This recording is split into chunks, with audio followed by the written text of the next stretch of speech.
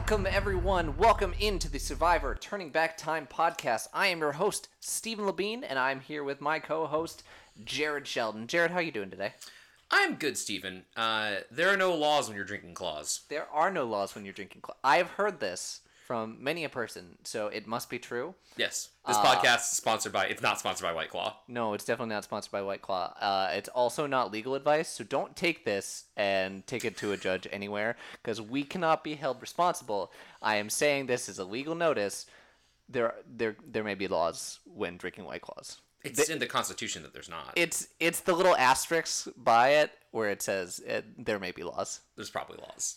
Jared, question for you. Mm-hmm. What's one thing about yourself that the podcast might not know? I mean, there's a lot of things about myself the podcast doesn't know, unless you know me and you're listening to this, in which case, no, you don't.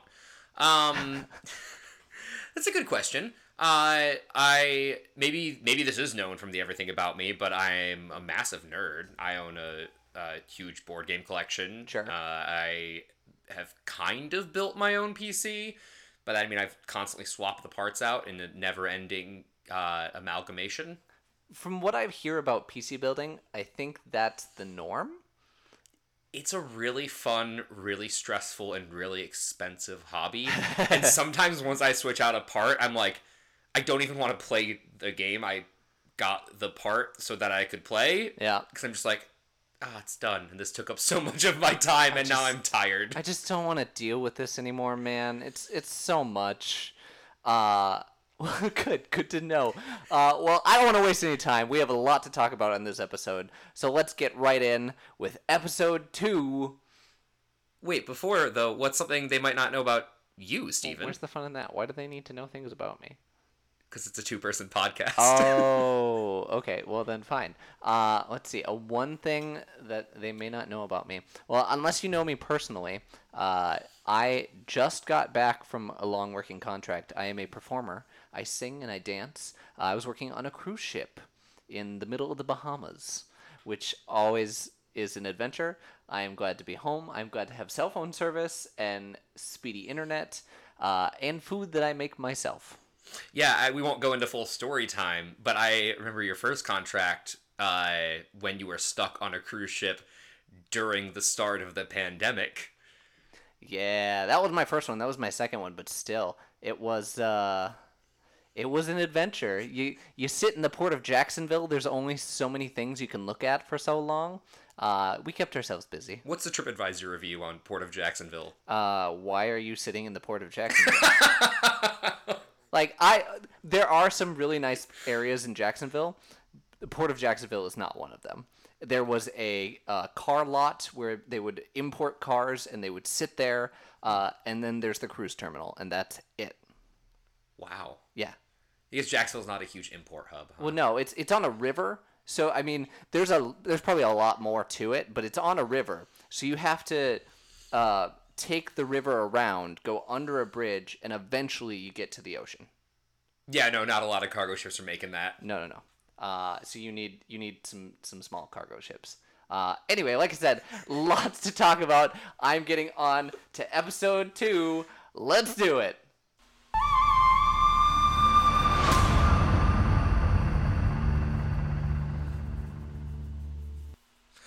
So we're going to make it a reoccurring segment on this show of, on the day, what happened on June 7th. We're going to make it a week, so, in the I guess, rather 6 days between the last episode and the episode that we're watching.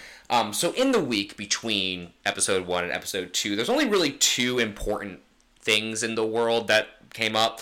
First of all, the top charting song was Maria Maria by Santana. I will be throwing that in because I think that's fun. Oh, there you go. On June 1st of 2000, the Patent Law Treaty was signed, which is just an interesting fun fact that helped consolidate IP law across most of the developed world. Okay. Makes sense. And then on June 5th was the 6-Day War. No, not that one. A small one between Rwanda and Uganda that happened in the Democratic Republic of the Congo for 6 days. For 6 whole days. Do you know what happened in the 6 days? I pulled up a Wikipedia article here. Everyone loves Wikipedia. That's the it's best not source. very long. There's not a lot of information on it, but basically they fought around the city of Kisangani, and as part of the Second Congo War, and Rwanda won. Okay. I don't have historical context to make any of that make sense, so... Alright. So breaking down, right away, first thing that jumps out to me, Episode 2, titled Generation Gap. Yeah, and they had a narrative. I said last week that I used one word to describe the feeling of the episode. I think it was meandering. I would call this episode charming. Do tell. Charming how? I don't know. It was just, there was a lot of the contestants really felt like they came into their own, except for probably like the 5 that I still wouldn't be able to pick out of a lineup. But, we got to know the people a little better in ways that felt pretty organic. And the editing took a huge leap from episode 1 to episode 2 that I kind of wasn't expecting. Yeah, they did a much better job of storytelling this one and giving you more of a glimpse into their personalities of, oh, okay, they're not just someone building a shelter. This is... Well, okay, one specific person in particular. Oh, we learned a lot about one specific person. Took a wild ride. But it seems like everyone was shown off a little. I do think that they leaned a little more toward the Pagong Beach than the Tagi Beach, just for storytelling as a whole. I think a lot more happened there, so it was a lot more interesting to stay there for most of it. Yeah, I mean, Jeff basically comes out and tells us that, like, at Tribal Council, which is, way ahead of ourselves, but that, like, Pagong is a shit show. I mean, I don't think either tribe is running on all gears at this point. Everyone's still quite unsure of what's going on. Yeah, it's just, the Tagi has a lot more cohesion. They seem to get along and, like, genuinely like each other. Sure. Pagong feels like Stockholm Syndrome, where they're all like, we're so close. And I'm like, are you? You're stuck together. You've been stuck together for 6 days. I'm sure you know a lot about each other, but, like, I don't know if close is the word I would describe most of your relationships. Yeah. I think the key that highlighted in my mind when it said generation gap and going through the whole episode, you have 2 older gentlemen. Mm-hmm. 2 older gentlemen one on each tribe. And both are acknowledging that they are different than their tribe. They both understand this, they both realize this, and they both combat this in very different ways. Yeah, it's interesting. We see a little glimpse into it in episode 1. But you're right, they both feel out of place, and they both feel like the tribe or rather the world has kind of changed. They're like, no, it should be like this. And we see Rudy, who takes it all in stride and doesn't understand everything, which we'll get into, but is like, at the bare minimum, doesn't blow up his spot, or can at least like keep his confusion or his disapproval to himself of people. And then BB, who just wants to scream into the void until the world changes itself to be the way he thinks it should be. Yeah. And I want to save that for later on, but BB goes on a wild roller coaster in this episode. It's a journey. It's it's something. And just jumping all the way back, right away in the episode, again, things that jump out to me about just editing in general. They had like a 2-minute, 15-second recap of the first episode. Yeah. It was pretty long. It was pretty lengthy. And again, I think they're still trying to establish themselves as a show. This is what this is. So I will give them the benefit of the doubt that it's okay. Take your time. Explain to me what this show is. And they will do so over and over again. There was one moment in that I found interesting, which was Jeff commenting on Sonia. Saying, like, she was, despite being sweet and caring, she just couldn't make it out here. And I was like, oh, that's like a detail we've lost along the way. Is like Jeff doesn't really give his opinions on what he thinks of contestants. I mean, he does in subtle ways, but not just like on a recap of an episode telling you why he felt like someone went home or something. Yeah, he's not there anymore to be the judge. He's not the omnipotent voice who knows everything. He's more, I shouldn't say that. He's not the person who's there to pass judgment and to like throw shade at people. He's the person to give the facts and nothing but the facts, and then just go on from there and let the story tell it. Yeah. I don't have anything else to add on sure, that. You looked at me like, Well, because I only see the beginning and the end of it. I only see 1 and 40, 1 and 42. So I don't quite understand how Jeff gets there yet. So that's... So I'm not following you as well as someone who's seen all 42 seasons probably is. I think it's a producer thing, and then they over the first 5 seasons, it probably starts to get more toward that. Okay, you're a personality, you're a host. Stay off the contestants' toes as far as giving opinions goes. I say that, but also he's allowed to throw shade in tribal council and immunity challenges. Well, I mean, yeah, for TV, and making he will good TV. Absolutely do that for as long as he wants. Yeah. Anything jump out to you in the first like pre-immunity challenge? Wait, I talked about it a lot last episode, but because it's grotesque and interesting. We're talking about eating rats again. Yeah, it's really just a matter of time of like they're just like there might as well be a countdown of like when will they eat a rat? Eat the rat. It's even in the teaser for the next episode. Yeah. They're talking about eating rats still. It's almost the first shot when it comes in. We're talking rats again. We're talking rats. They're trying to use it as fishing, but they also say, "Oh, if we had fire, I might cook that rat. I might eat that." But they do have fire. I think they do have fire. Yeah, I think it's really just a matter of like when they will give up and do it. Yes. There were some that who was it? Rudy and others don't want to eat the rats, but there was someone who was like, "Oh, I'll do it." I think it was Susan, right? The truck driver? That sounds about right. I could be wrong. Tell us if we're wrong. I had a question though, pretty much right at the start. Sure. Why did Richard vote Stacy? He never talks about the first of all. He goes, "I voted Stacy. She thinks it was Rudy." I think he says. Mm-hmm.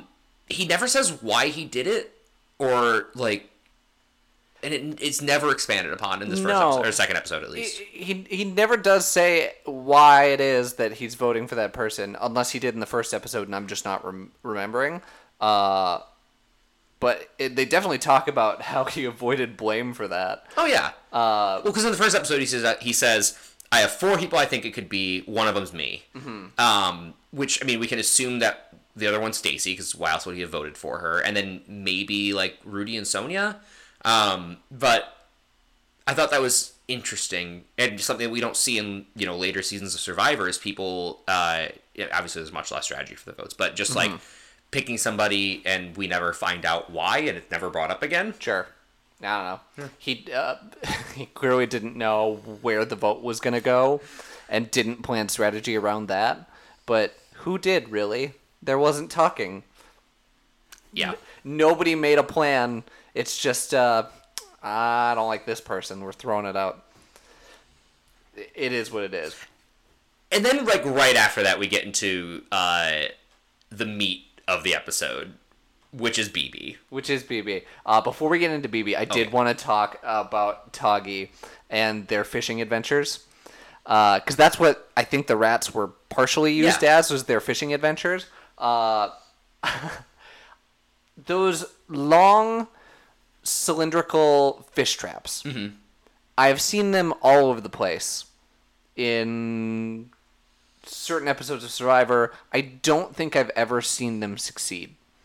Yeah, I was watching them pull it out of the water, and I was watching it when they baited it, and assumingly it's kind of like a rat trap, right? You step, it closes behind them, or they can't find their way back out, and it's kind of a one-way entrance. But I don't see an entrance at all. No.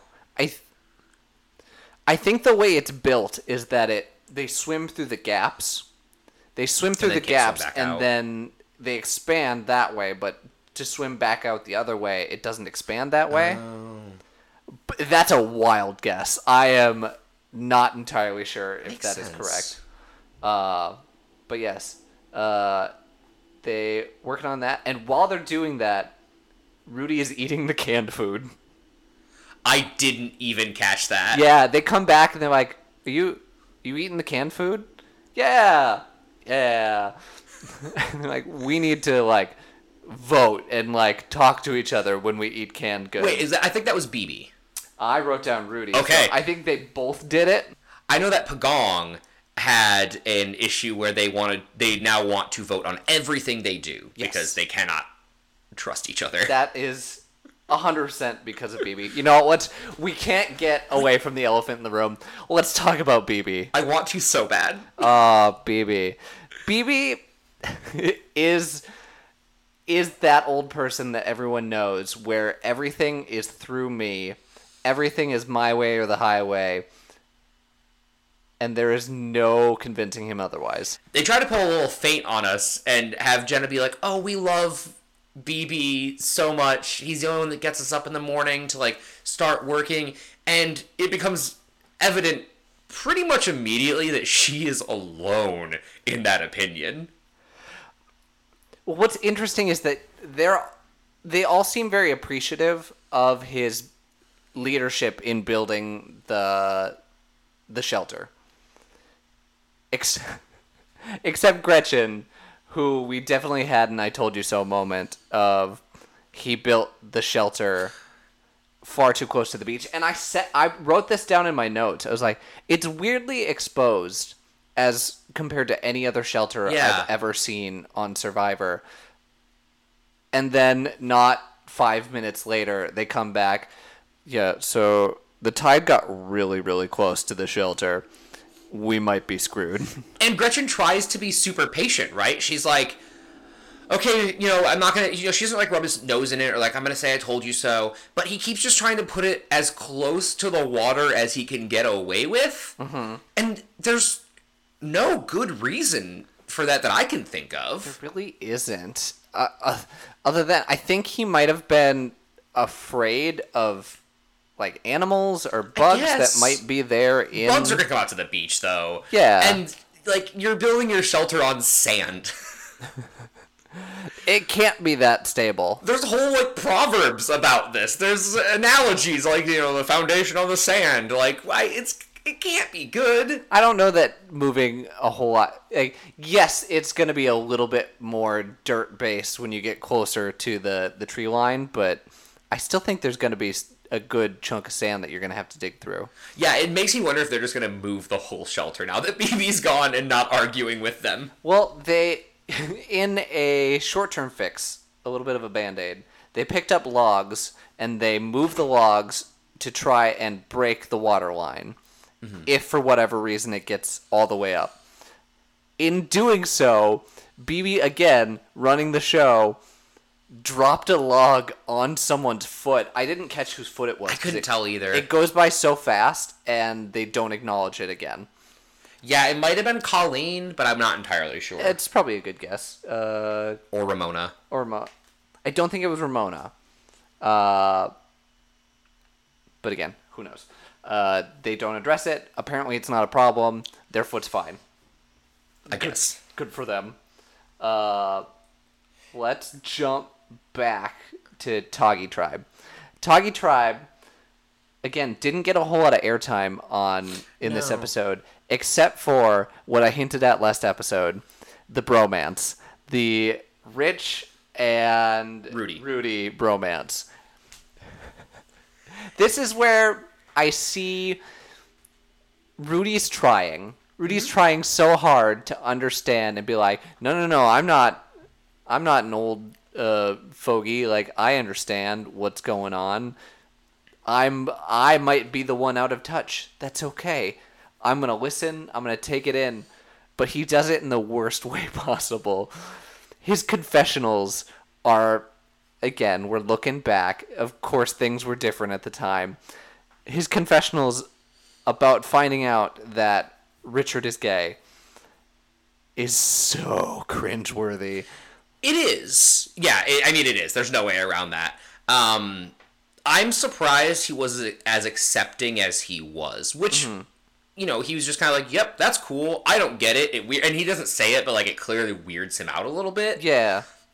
But he doesn't make a thing about it. Even to him, it doesn't seem like even to, like, himself or, we cut after the confessional to, Rudy rubbing sunscreen on Richard's back, and Dirk makes, like, some really weird homophobic comment. But at least I think it was Dirk. But it's not really acknowledged, and Richard kind of, like, grins and bears it.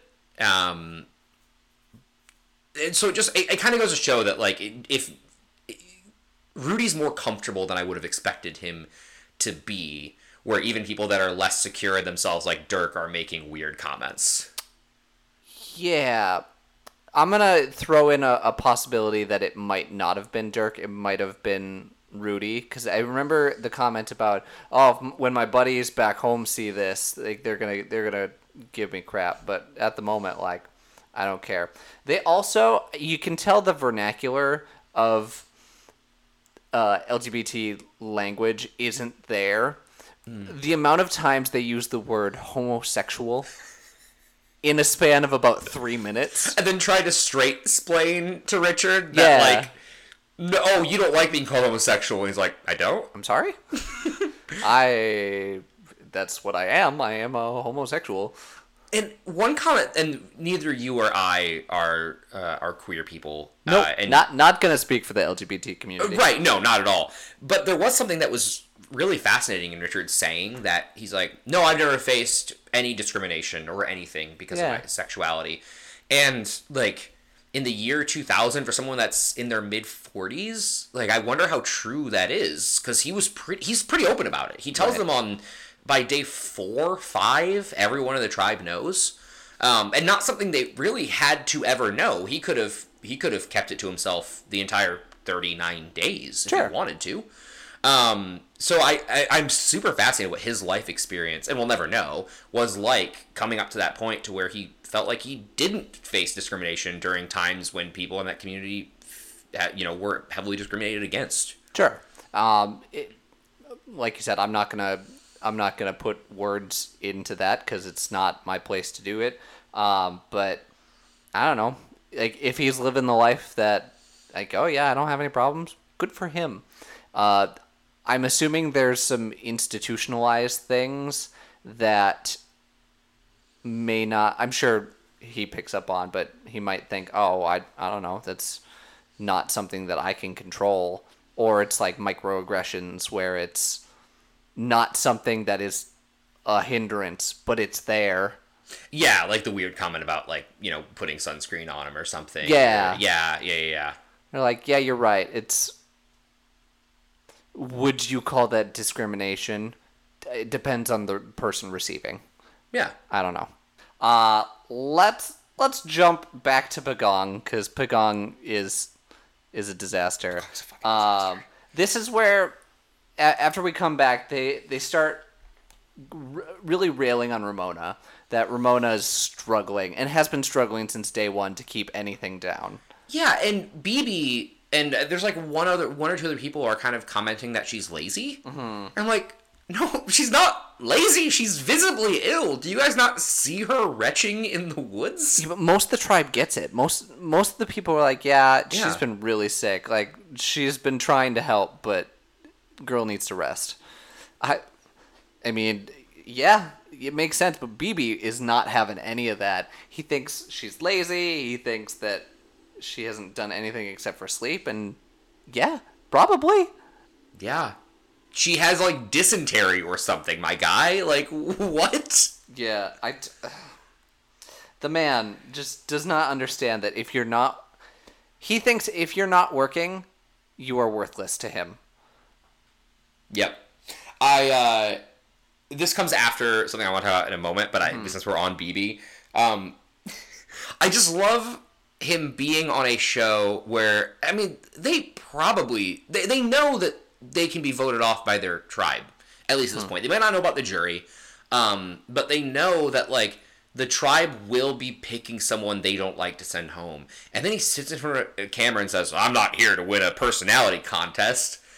Yeah, but you kind of are. You literally are. I mean, no, that's not true. BB's not. BB's not. BB tries to just go home. Yes. He throws a temper tantrum, is like, maybe we should just throw the challenge so I can go home. Yeah, that's wild to me that he wants to throw the challenge, but he's also upset that people aren't working or pulling their weight. I don't see how both thoughts live in his mind, that he is the only one doing all the work and he is keeping this tribe together. Also, I don't want to be here anymore. Screw this. I mean, it's classic, you can't fire me, I quit. He senses that he's not well-liked. He thinks that he's doing everything right. Fuck you guys, I'll take my ball and go home. Okay, well, yeah.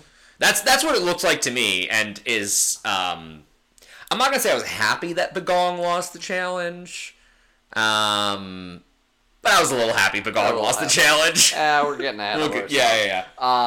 But we did pretty much everything here, other than Super Pole, is on the Pagong side until the challenge. Super Pole, hilarious. That, I wasn't sure if he built that or if it had come in a box because it looked so good. It did. It looked like a straight up fishing rod. I mean, he used, to those of you listening on the audio podcast, it was a long bamboo pole. It looked like he had some turntable to make fishing line reel in. He did, yeah. It looked well made. Didn't catch a thing. Didn't even get a nibble, he admits. He's like, yeah, I sat out there for 5 hours and didn't get anything. And then he did the classic, maybe this area is overfished, which, that's just Survivor version of, like, that's the lag, bro. It's the lag that got me killed. I'm lagging. I'm going to blame the environment. Blame everything around me except for me. It did not look like he was using any bait. I don't think he was using bait. I don't think he was even, like, he didn't try to move areas from what we saw. He just kind of was in the same little lagoon. It looked like a sand bottom area about 20 feet out from where the beach was. It didn't seem like a great spot for fishing. Nah, man, it's overfished. Nah, it's overfished. You got it right, dude. Yes. I just wrote down it's obnoxiously large. It was so long. His fishing pole was about 8-9 feet long of bamboo. It's too long. It's yeah. I mean, everything about it was silly. It was never going to work. It is still, but on the other hand, it's also impressive that he built a functioning fishing pole. Yeah, it's very impressive. Good for you. You're not going to catch anything with it. Yes, and then last but not least before the challenge, we have two things on the Pagong side. The first showmance. Yes, I have that. Survivor. We see Greg. Greg appears. Yep. And is immediately in a showmance. Yeah, with Colleen. They go off. They explore the jungle. They swim in neck deep standing water. Yeah, it didn't seem. They talk about. I can't tell if he's joking or not. He's definitely saying, "Yeah, those are leeches." They could be. They absolutely could be. Like, why are you swimming in that? Standing water is so gross. They have a beautiful beach, not 50 feet the other direction. Why are you swimming in the gross, stale water? Yeah, it's like they forgot that they have stakes. Mm-hmm. Like, I mean, sure, they have a medical team that'll get them out. Like, they're probably not. They're not going to die. Yeah, but you can still get pretty sick. They have Ramona sitting on the beach throwing up. They're like, well, let's go traipse through the local pond. Yeah. It blows my mind. And then the last thing, again, blows my mind. This is me looking at it from a 2022 perspective. What they branded as the newly stranded Survivor game, their version of the Newlywed Game, After Dark. Oh my goodness! I liked it a lot. I thought it was really charming. It was cute. They brought everyone together. They split up into teams, and they were asking questions and answering. I'm sure it wasn't formatted like the Newlywed Game, but it was. Yeah, just, I mean, we only got they don't have anything to write on. Yeah. But we only saw one question, which was asking about like your favorite sex position. Sure. Okay. Okay. Yeah. Yeah. I wrote cool team bonding. Good for them. Even BB was in there. I didn't see him participate, but he was there. Yeah, he was smiling. It seemed like everyone was genuinely enjoying it. Yeah, but I do also have to acknowledge the elephant in the room. Greg was wearing. He was leading it. Was wearing a indigenous style headdress made out of palm fronds. Probably. It was dark, so I couldn't really tell. But man, poor taste. Real poor taste. Yeah. It's like we talked about with the immunity idol, and this is the year 2000. Games like Settlers of Catan and Empire Builder, and even video games like Age of Empires are coming to the front. We realized that colonialism is bad to do in real life, so we started doing it in entertainment instead. Sure. And Greg's just kind of living out his best life doing that, and it's super weird to look back on. Like, maybe not for everyone. Maybe there's some people who still think we should be doing stuff like that. But like it made me a little uncomfortable for sure. Yes, it definitely had the skin crawling. Like, ooh, let's not do that. Let's learn our lesson, Survivor. Yeah, and also like just like the immunity idol, your racism isn't even geographically accurate. Yeah. You're in Southeast Asia. Doesn't matter to him. Doesn't matter to him. No. That's a good transition, though, because now we're on to the Immunity Challenge. Immunity Challenge, weirdly, again, they showed the exact same intro to receiving tree mail that they did in the first episode. Yeah. I'm wondering if that's going to be the case for every single episode, if they're just going to show Jeff putting something in a little bamboo tube. Yeah, I don't think he really gave us more information either. No, it was the exact same information. I think it was the exact same shot, too. They just replayed it. I like the idea that Jeff personally delivers every tree mail. Yes. It's not. It's not. Almost 100% guarantee it's not Jeff delivering all the mail. But yes, this immunity challenge, and they hint at it in the mail, they're going to be eating. They're going to be eating things that they are uncomfortable with. And immediately, Ramona says, I can do that. I don't know how. You have been throwing up for the last 5 days.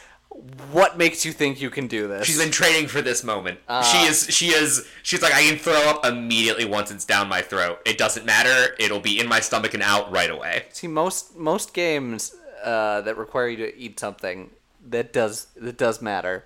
And I think in later Survivors, it also matters.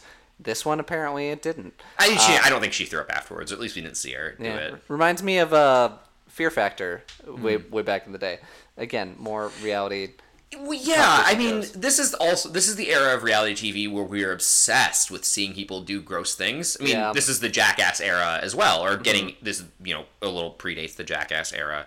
I'm really glad we don't have to watch people eat gross things for challenges anymore. I don't want to go that far out because I think it does pop up every once in a while. Sure. More so, I want to say as a reward challenge, not as an immunity challenge. Mm-hmm. But I think it does stick around for a lot longer than you think it does.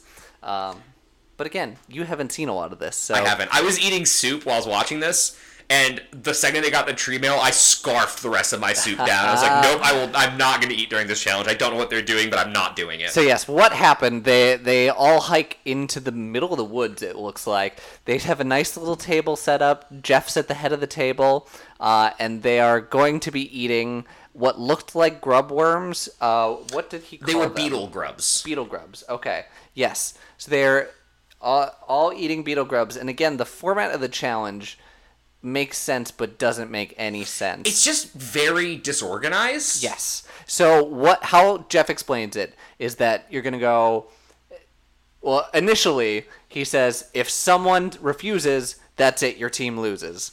And strangely enough, You start with Jervis. Yeah, well, it doesn't seem like they got to pick their order. I wrote this down. I was like, I wish they would have put it so that they could have stacked their orders so that the people who wanted to do it the most were in front, and then you got to the drama in the back. Yeah, because it makes for the most sense and the most interesting viewing to have people who will do it right away, or at least give like a little bit of hesitancy but still do it. Otherwise, there's a high possibility that the first person is going to blow it and say, I can't do that, and then that's it, the challenge is over. So you watch no one do anything. Which we got real close to happening. Got real close. Jervis was in the first spot. I have never felt so seen as watching Jervis with that bug. That would have been me. He struggled to even pick it up. Mm-hmm. And again, it was alive. It was wiggling around his bowl. I thought it was going to like leap out of the bowl and wiggle its way all the way down the table, but he kept knocking the bowl so it would fall back in the center of the bowls, and he didn't have to touch it. He did. But yes, he tried about 7-8 times to even pick up that grub, and he could not do it. He did eventually, kind he did. of. He I thought he like ripped half out and like threw the other half behind him, but no, apparently he got it in his mouth. He showed it. He was good to go. It was the head. They kept... I don't know where they got this information, but they kept saying, you're not supposed to eat the head. You're not supposed to eat the head. Oh, so people were spitting out the head of the... But then a lot of people did eat the head anyway, so I don't... But, like, I kept hearing them talk about, like, can he... Is it just the tail? Like, does he have to eat the head? Well, you don't eat the head. Like, it was like a shrimp or something. Like, you're not supposed to, like, eat part of it. Oops, all shrimp tails. No, he did it. He did it eventually after a lot of throwing himself around, making faces. It was the thing of beauty. And I cannot wait for future. I want to see them improve this challenge because they will, and they will make it better. I was very surprised there was only one thing to eat. Yes. I kind of expected it to go 2 or 3 rounds. Yes. Nope. In future seasons, they definitely have, here's something. It's most people could maybe do it. Here's another thing. Oh, that's a little more tricky now, isn't it? And then they have the big bad where someone is either going to throw up or something horrible is going to happen. They're just going to refuse to eat it. I hate it. It's awful. But yes, Jervis goes first. They go down the line. Every other person, nobody has any issues. But like we said, that was the only thing they had to eat. So they go into immediate, all right, here's a final tiebreak round. Now you're going to eat 2, but only one of you is. So obviously, they say you can pick who you want from the other team. Immediately. Yeah. Of course they're going to pick Jervis. Jervis was the one that struggled, the only one who struggled, and Stacy was the other choice. Stacy versus Jervis. And Stacy was rock solid. I mean, I don't think I couldn't have identified the weak link on the other team anyway. No. Jervis is a competitor. He freaked out. He had his moment, but he threw those things back. He did. In the final sudden death round, he threw him back. Stacy was just way faster at getting him chewed, getting him down the throat, and boom, done. Jervis maybe lost by a second, 2 seconds. Yeah, I don't think she chewed. I think she just threw those things down her gullet, and he was the second that he was told he lost, he spit those things right back out. So yes, Toggy wins. Stacy is victorious, but they both went for it. Stacy was just way faster. Yes, so before they leave the immunity challenge, Jeff warns the Pagong tribe about the hike to tribal council. And I think this is the funniest thing to me in the entire episode. Clearly, Toggy had issues on the first night getting there. It's like, oh, it's a long hike, and there are snakes, and there are bugs, and it's going to get dark real fast, so be prepared.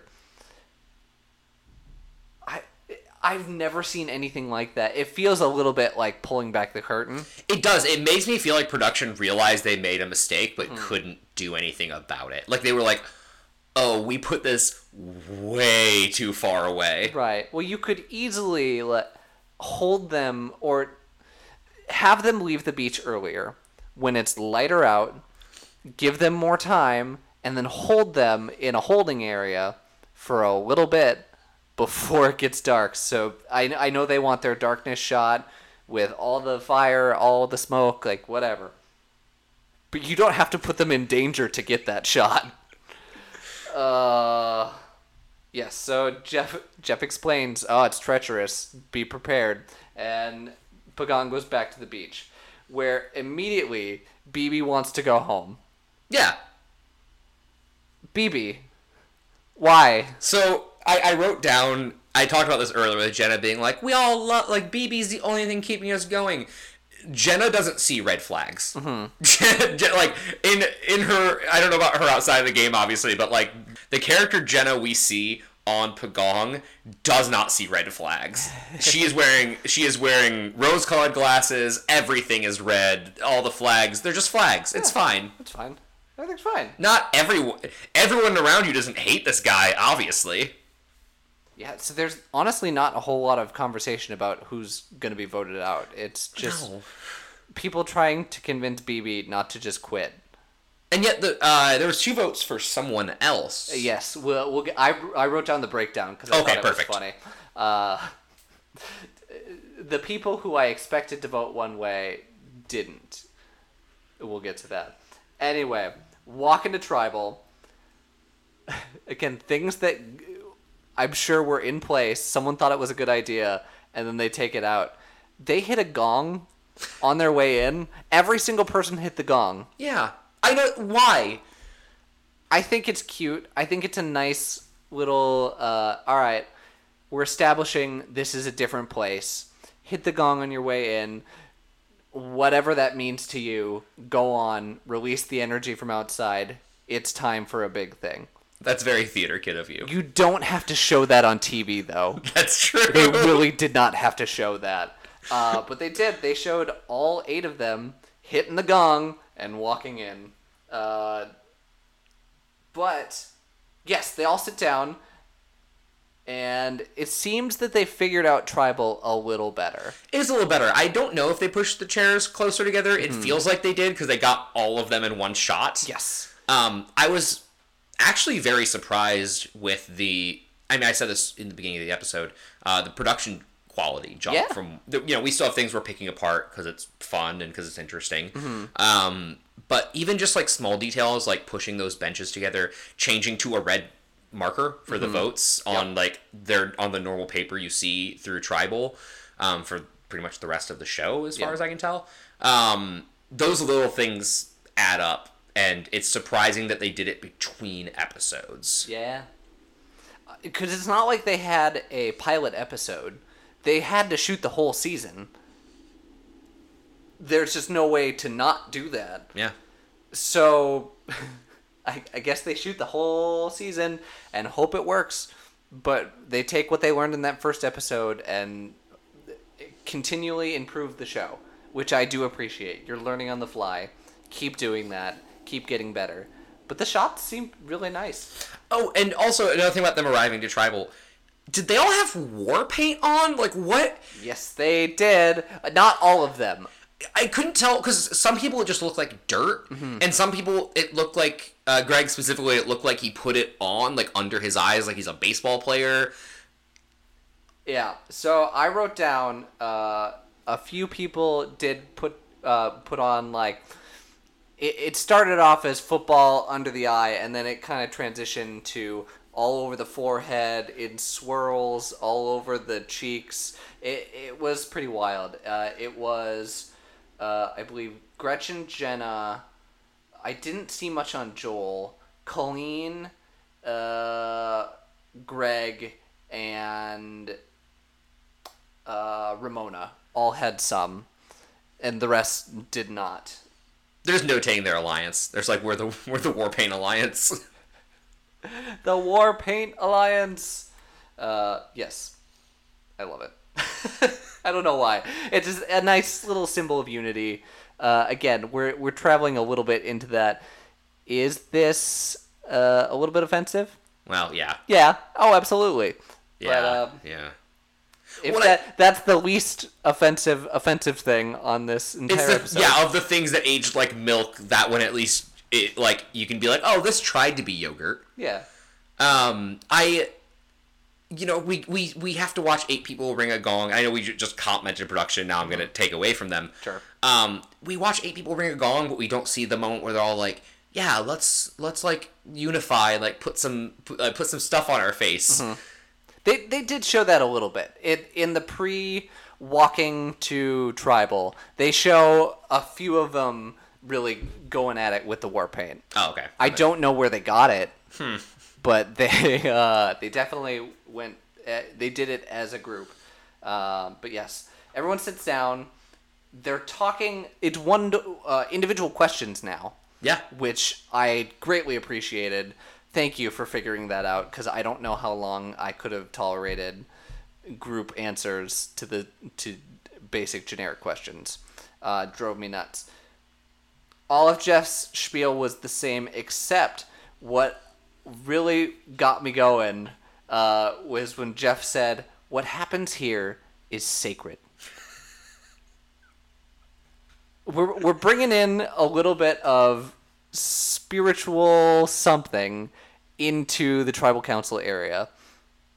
I can't tell if I like it or if I don't like it. It's weird, right? And like tying it to like the jungle. I mean, I don't know a lot about Borneo. Mm-hmm. I'm assuming the island they're on isn't of any major significance.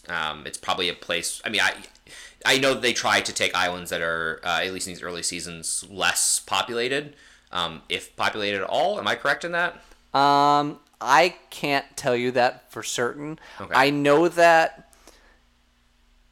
at least as the show goes on, they find places that look deserted or open and empty, but are not that far from civilization. I know that's Fiji. Yes. Oh, yeah. Fiji, their beach is real close to civilization, to the point that they have to keep people from wandering into their into their shot.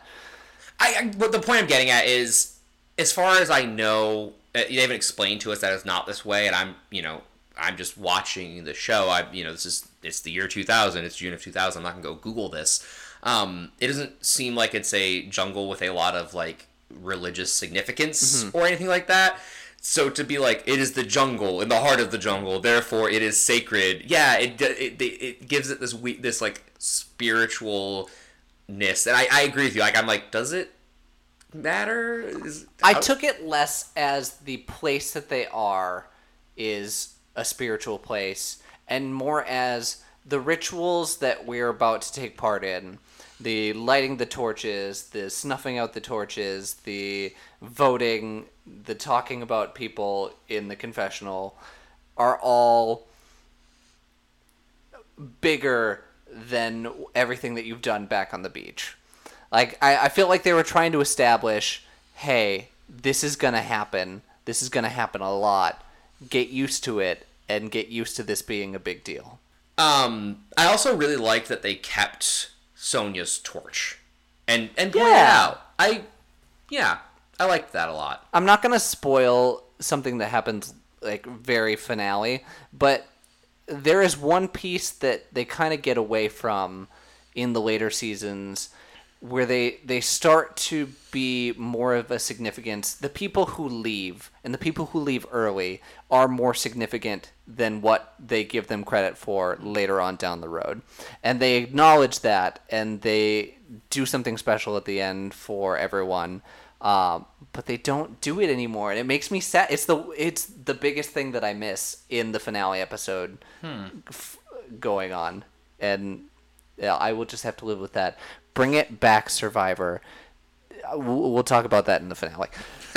But yes, not a whole lot of interesting talk at Tribal Council. There's one thing with the vote that I want to talk about, which is Gretchen, not just in her vote, but all through the episode, every confessional, she has the energy of John Mulaney's bit where he talks about like his Irish father and being like, all right, he's dead, bury the boy.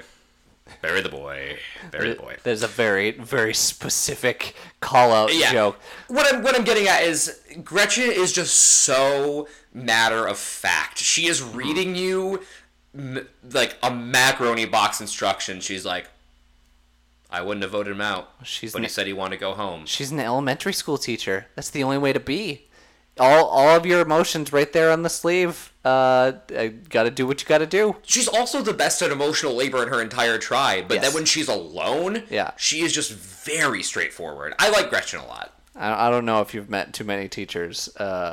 My dad is a teacher, and what I've learned from being around teachers is that everything that you know about them in school and everything that happens outside of school, there are two different people. And I imagine that they are so emotionally and mentally burnt out that they just go home and do what they need to do. Oh, good for them. Thank you, teachers, for putting up with all of us. I say us. I haven't been in school in like 8 years, so. No, but like the human collective, and also like being underfunded and overworked, and support your teachers. Yeah, we hope that gets better. We hope. To the vote. The voting booth, I don't know if it was further away. No, I'm pretty sure it was in the exact same spot. Or the angle that the camera was, it made it look a little bit further away, like they weren't on top of them. But still close enough that they could definitely hear what they're saying. They could definitely hear, and sometimes I feel like the camera wanted us to know that. Like, it'd be someone talking about BB, and then the camera would cut to BB, and he's like, it looks like he's listening to them. I'm sorry, what you're saying about me? Yeah? Okay, go on. I don't know if that was the case, but they clearly want us to feel like it was the case. It looked like it. It really did. Yeah, this one was a pretty straightforward 6 votes for BB, 2 votes for Ramona. No one was really surprised that that was the case. BB gets his torch snuffed. Who was the second vote on Ramona? Greg. Greg was the other vote. That's right. Which I did write down. Greg was kind of BB's right-hand man. Greg was the one who BB literally held up by the hair, and one hand on his butt, one hand on the hair, like holding him up to fix the shelter. Yeah. I think they bonded, and I think Greg would have died for that man. But it wasn't going to help one person. No. What surprised me was that Gretchen, like, yes, they got along, but they didn't see eye to eye. Like, I think Gretchen respected what she needed to do to connect with him. I was a little surprised that she voted for him. I mean, she straight up says, I wouldn't have if he didn't want to go home. Sure. I don't know. Give the people what they want, I guess. But he was sad to leave. Which, again, it all didn't make sense to me. Like, you asked for this. You're sad to leave. In his post-game, he said he liked everyone and that... and some more than others. Some more than others, but he liked everyone. And he thinks he did things the right way. And I believe that he believes that. Yeah, absolutely. BB contains multitudes. I mean, you know, he wants to do... he shows how that he cares through work. Mm-hmm. He expects everyone to have the same capacity for it that he does. Mm-hmm. And, you know, wasn't connecting on the same... He was connecting with everyone, and I think people were genuinely sad to see him go, even if they were frustrated with him.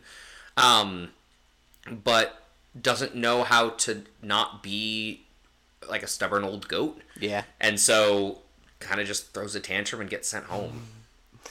Yeah. Poor BB. Not poor BB. Not poor BB. It is what he is. One last format thing that I was really excited about, and again, I don't know why this stuck out so much to me, was that they clearly don't have... They're not going through the urn and ordering the votes. Jeff is just kind of picking them up and reading them as they are. Because you can tell when they get to the last vote, They don't read the last vote, which is fine. That's the thing that they usually do. However, Jeff says the last vote is irrelevant. We're not going to read that. You see him doing calculations in the moment. Like, you see it behind his eyes of, do I still read this? Yeah. Which is fair, which is not. Like, he hadn't planned for that at all. He's doing the math in his head. Yeah, that's enough votes. Yeah, BB, you're done. Bye. Just interesting. I wonder when they start figuring out, oh, we can make this more full of drama and suspense if we just look at it, know what's going to happen, and then order it to make it more suspenseful. I suspect that's next episode. I think that Jeff figured it out right there. That like, Could be. Oh, yeah, we kind of need to know what all the votes are, huh? Yeah, I don't know. I'm wondering if it takes a season for them to realize what they did and then fix it. Well, oh well. So we end this with, how do you think BB would do in today's Survivor? Terrible. Oh, god awful. Much worse than Sonya, even. Yeah. I mean, I think, like I said last week, that I think Sonya is the first vote off in any season she's on, just because she was having a hard time physically. Yes. But I think if her and BB are on a tribe together, I think it would be a tough vote. Yeah. I think it'd be, down to 1 or 2 votes, which one of them would be going home first. Yeah. We talked about how the older contestants usually struggle with the early votes. However, in more recent seasons, the physically incapable person lasts a lot longer than the person who's going to come in and say, do it my way, and not be able to compromise or be flexible. It's a better emphasis on the social game. And, BB didn't get sent home, I don't think, because of any physical weakness. Like, he seemed like he did pretty well in the first challenge. We didn't get to see him do anything physically besides that, but he's like, working on that shelter all day, and I mean, basically dehydrating himself. Yep. He didn't trip carrying a fire bowl, so true. And that he kind of got sent home because of his age, but more because of the stubbornness that comes from his age, rather than like any type of physical deficiency. Yeah. Well, sorry, BB. You are not doing well in today's Survivor. No. And I want to start a new bit every episode. Steve and I have talked about this. The protagonist of the episode. Who drove the story of the season in this episode? And I don't think it will usually be the person that's going home, but in this case, I do think it is. I do think BB's also the protagonist. He took his fate into his own hands and yeeted it as far down a hole as he could. Yeah, he dug his own grave in this episode. Right after he dug a whole bunch of posts for a shelter, it just kept on digging. Honorable mention in that category, I think, to Gretchen and Richard. Richard seems to be a pretty unifying force in his tribe, and Gretchen has really strong connections with pretty much everyone that we've seen so far. Sure. I'm going to... I've just decided this because that's what we do here. I've just decided I want this to be your thing. I want you to really, choose that, because I don't want my knowledge of the future to play into what I catch and what you don't. Okay. So I want this to be your thing, Jared. Cool. You can decide the protagonist. Is that what you called it? The protagonist of the episode? Yeah, the person whose story it was this episode. Sweet.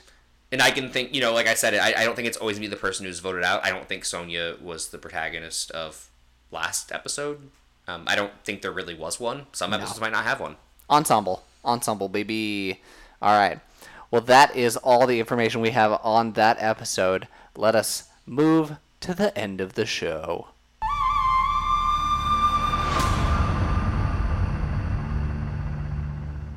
All right, well, that was our wrap-up of Episode 2, Season 1, Generation Gap. Let us know what you think. Email us. We are at survivortbt@gmail.com. Get in contact with us. Tweet at us. Same thing, at survivortbt. Send us your comments. Send us your thoughts about the episode. If you're following along, we will, again, jump next week to episode 3. Tell me things that you think about that episode while you're at it. I can use it for the show. I can add in whatever bits of information you think. Again, I will be watching these mailboxes. Jared will not be seeing any of this because we want to keep Jared as spoiler-free as possible. And a little peek behind the curtain, we're recording a little bit of a backlog and releasing once a week. Once we have gone live, we'll start working mail into the show. Yeah. Send us your mail. Send us your thoughts. Send us your things that you think we should be talking about. We're only 2 people. We love the hive mind. Help us, hive mind. Yeah, so send in your thoughts. Get in contact with us. I will be the one in charge of that. If you like us and you want more of us, you can follow us. I am doing other things. I am at Instagram, at Steve the Musical. You can find me at twitch.tv/SteefPlays, SCHTEEF plays. If you like video games, come hang out with me. Talk to me there about Survivor. I love when people talk to me about Survivor. And yeah, Jared, did you want to promote anything? Just, I'll dox my own Instagram again. Sure. Jared Sheldon 8. You can find me on Instagram. I put stories of dumb memes and political thoughts usually, so you can find that kind of stuff there. We love it. Well, thank you so much for listening to episode 2 of the Survivor Turning Back Time podcast. We are going back in time. We are smashing that hourglass, and you're going to follow along right with us. Our music is by Kobe Off Air. I'm going to get that right. Thank you so much. We will see you next week. Bye-bye.